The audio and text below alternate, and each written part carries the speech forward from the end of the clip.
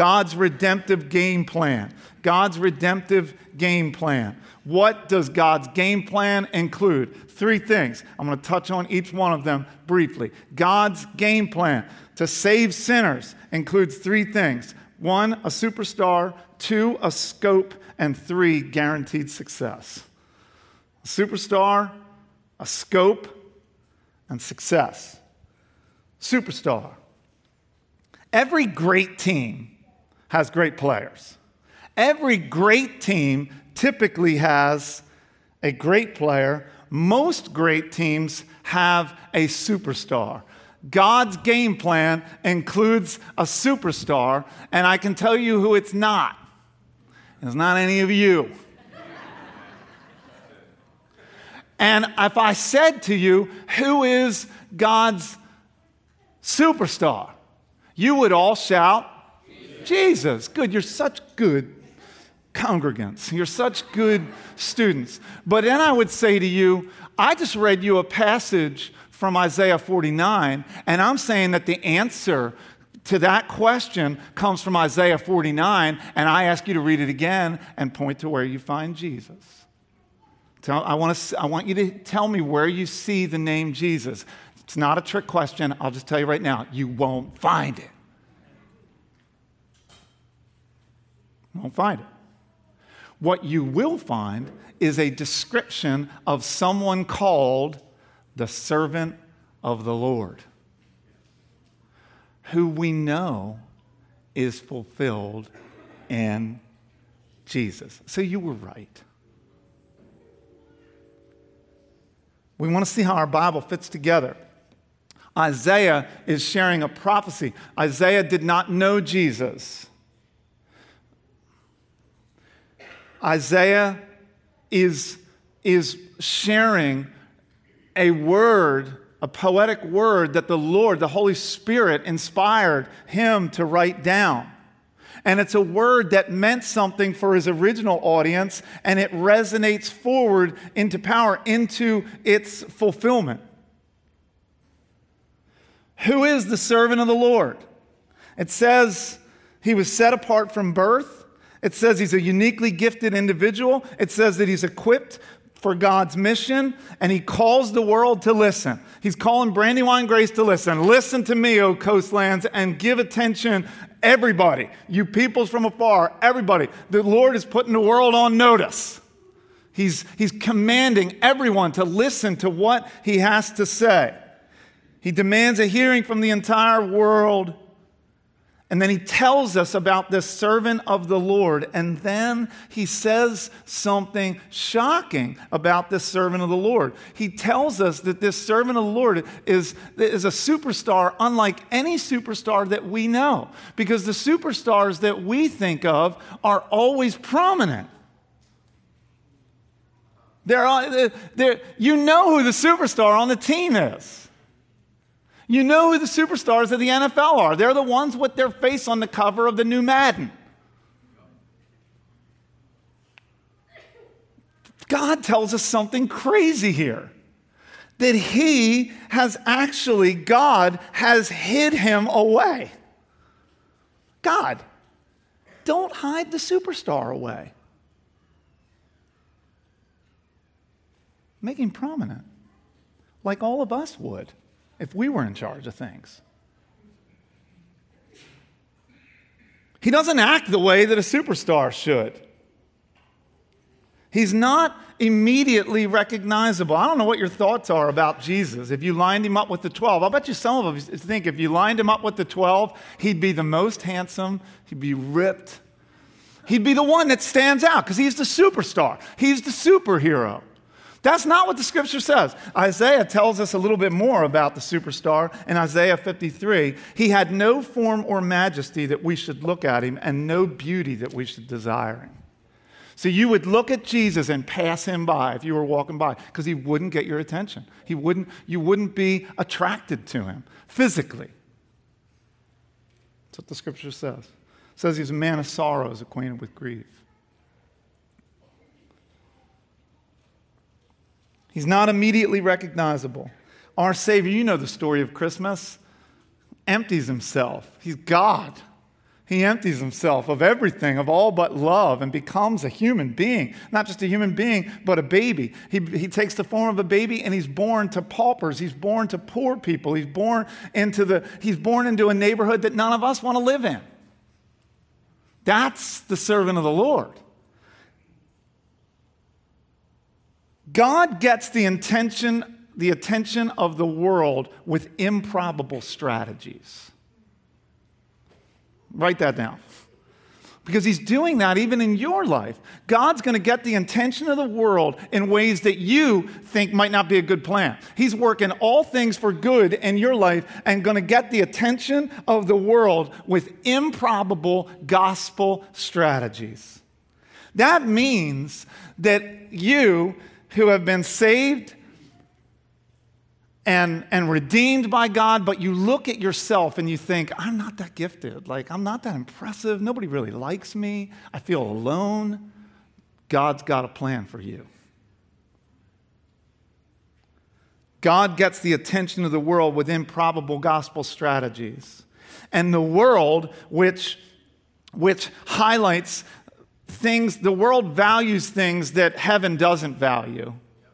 And so those that are born into this world, into this earth, and have it all, Jesus says have a problem that they're going to face because it's going to be hard for you to get to heaven because you're receiving your heaven on earth. So it's okay to not be impressive by the world standards because God gets the attention of the world with improbable gospel strategies, and he does that even in the way he puts forward the superstar of his game plan. Hidden until the time is right, Jesus emerges in history to conquer, not the way people thought he would conquer, not by military might, not the way that he think he should. He conquers by the force of truth, and his name is Jesus. Now, let me just make one comment here about what Isaiah said. He begins at verse 6 to talk about a light for the nations. I will make you, the servant of the Lord, as a light for the nations, that my salvation may reach to the end of the earth. Jesus is a light for the nations that live in darkness. John talks about light all the time. He says, Jesus is the light of the world. I try to remember that Jesus is like this light that's shining into the darkness. Why? Because he wants to bring salvation. His desire is to bring salvation, it says right here, to the ends of the earth. How will he do it? By shining the light on the superstar. Jesus is the Savior of the world, church, and there is no other. He is the light of the world, and there is no other light that shines like Jesus. There's no other wisdom that will save you. There's no philosophy that if you could learn it deeply enough that will save you. There's no political party or strategy that will save you. There is no moral code that by following it closely enough will save you.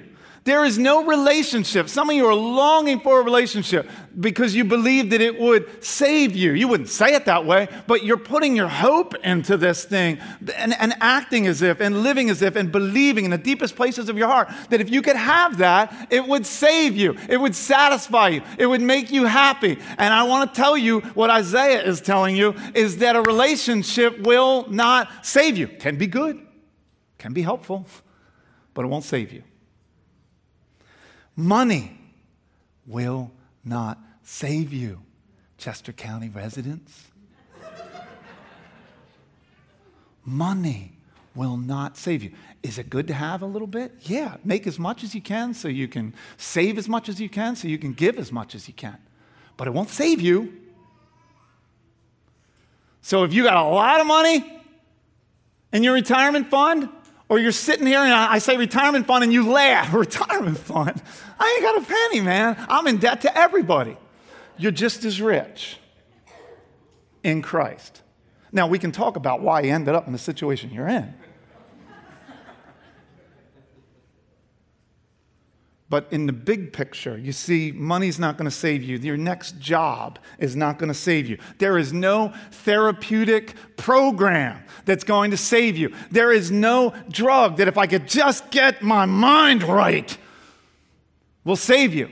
Can help you, but it won't save you. There is no amount of material possessions that will save you. My sons and my father-in-law, we love cars. We're always texting back and forth pictures. Mine, if you're ever wondering what to put on my gift list, it's like an older Porsche. I'll take any one of those. But an older Porsche, I love them. We love to just text pictures back and forth, and we just look at them longingly. And I doubt I'll ever have one, but I sure would like to have one. But I know this, it will not save me. It's just fun to drive. You can impress people for a little bit, but it ain't going to save you. Only Jesus will save you. Only Jesus can save you. You need a Savior. Some of you are here. You want your gloom lifted. You want your darkness destroyed. You want it to go away. You want to have confusion replaced with simplistic truth. I'm telling you, Jesus is the breakthrough you need. We are hopelessly lost in darkness apart from Him. He's the light of our salvation. Who's the superstar of your story? Who's the superstar? Who's the hero of your story? When the credits roll, our church is getting older. We got older folks that are joining us. We're all older since we planted the church. I anticipate that I'm going to be doing more funerals in the days to come than I have done up to this point. When I do your funeral, I know it'll be a privilege and an honor to do it. And when some of you do mine, when the credits roll on the movie of your life, who gets the credit? Who's going to get the credit? Will there be other names there? Yes, but who's going to get the credit? Who's the hero of your story? It should be Jesus. He's the superstar. Let's talk about the scope, and then I'll make a very brief comment about the success. The scope. He's given Jesus to be a light for the nations, a light for the world. For what purpose? It's right there in verse 6. I will make you as a light for the nations, that my salvation, somebody else read it to me, may reach, anybody got it? To the end. Keep it open. You should keep your Bibles open. To the end. It doesn't matter what I say. It matters what God says. May reach to the ends of the earth. From Israel to the ends of the earth. That sounds just like the Great Commission. Judea, Samaria, Jerusalem, Judea, Samaria, all the way to the ends of the earth. This is where this thing is going. And God says something really incredible here, because He says if He just took salvation, if it was just restoring the sinners of Israel, which is what Isaiah is prophesying about. He's prophesying to those that are in exile, and there's this hope that they have that they're going to be restored. But if it was just Israel that was God's game plan, God says this, that's too small of a thing. It's too light of a thing.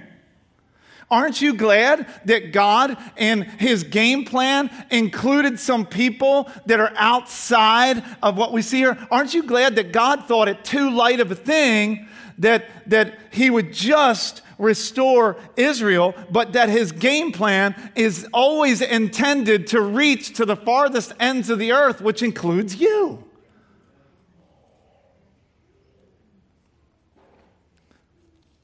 God's redemptive concerns have always been global.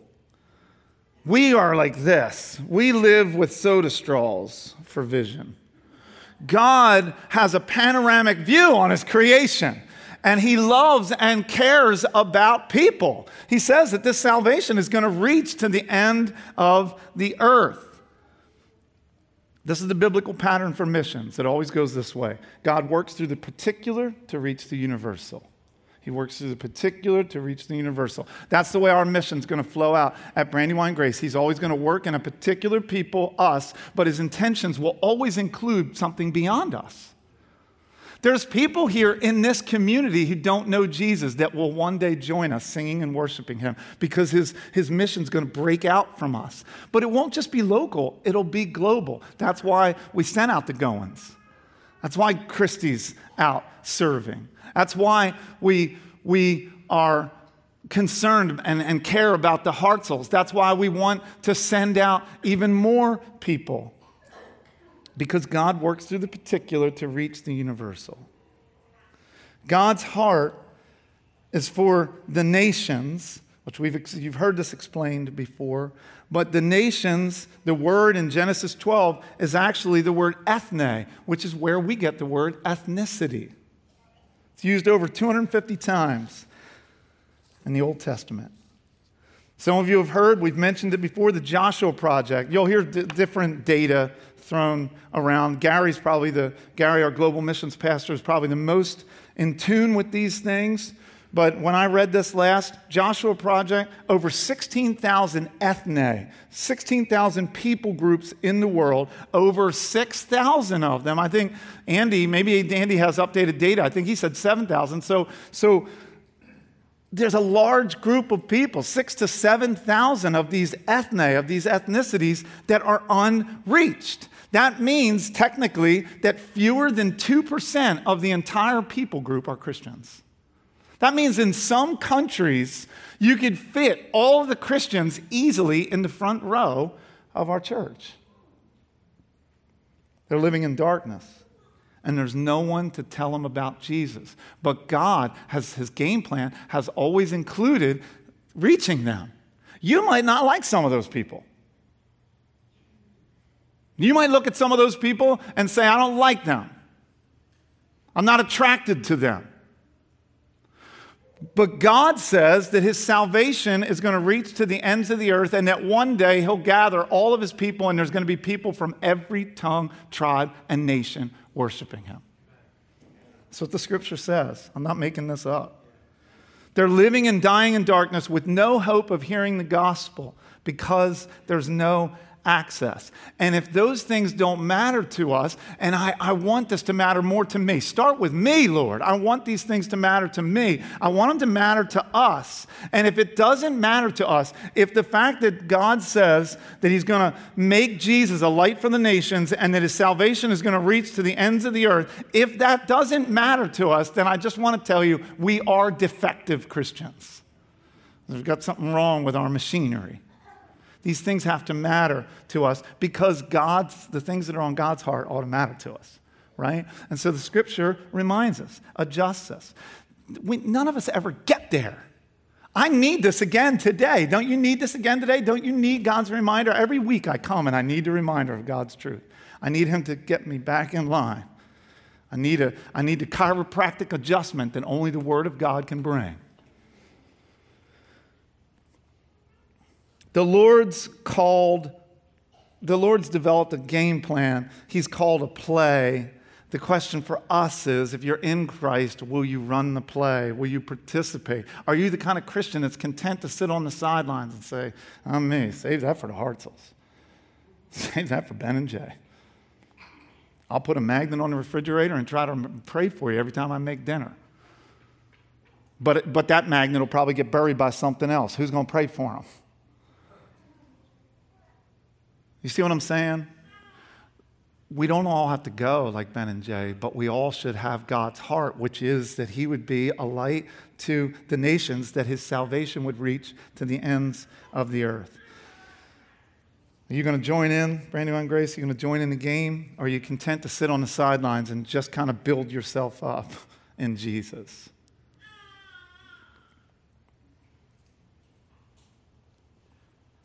We got a Connect event coming up. Some of you are sitting here wondering, how do I do this? How do I participate in God's game plan? How do I grow in my knowledge of Jesus? How do I make some friends in this church? How do I take a next step? Come to that Connect event. We're going to be talking about ways this fall that you can get more connected into the vision and the mission of Brandywine Grace Church. This I can assure you, you will never regret giving your life as a participant of God's game plan of salvation for sinners, ever. There are things you regret. I have regrets, you have regrets. That won't be one of them. If you commit your life to God's game plan, you'll never have that as a regret. Finally, and I'm going to ask Gary to come up now. Finally, I just want to say, I said it, God's game plan, superstar, Jesus, scope, the ends of the earth. Success, is it going to succeed? Sing for joy, O heavens, and exalt, O earth. Break forth, O mountains, into singing, for the Lord has comforted his people and will have compassion on his afflicted. This is one game plan. You've been a part of a lot of games in your life and you've lost some. This is a Super Bowl. You're going to win because Jesus is going to win. And if you're on Team Jesus, you win. It's already over. He's just wrapping things up. We are going to experience success. That doesn't mean it's going to be easy. Your Savior didn't have it easy. He crossed the threshold of death, bloodied and beaten. God's working all things for good. That doesn't mean you're not going through some trial. He says he's going to overcome the world, but he's also said you're going to have trouble in it. So we're going to have trouble, we're going to have trial, but take heart, friends. We are going to win because we on the side of Jesus, the superstar, author, and perfecter of our faith. Amen.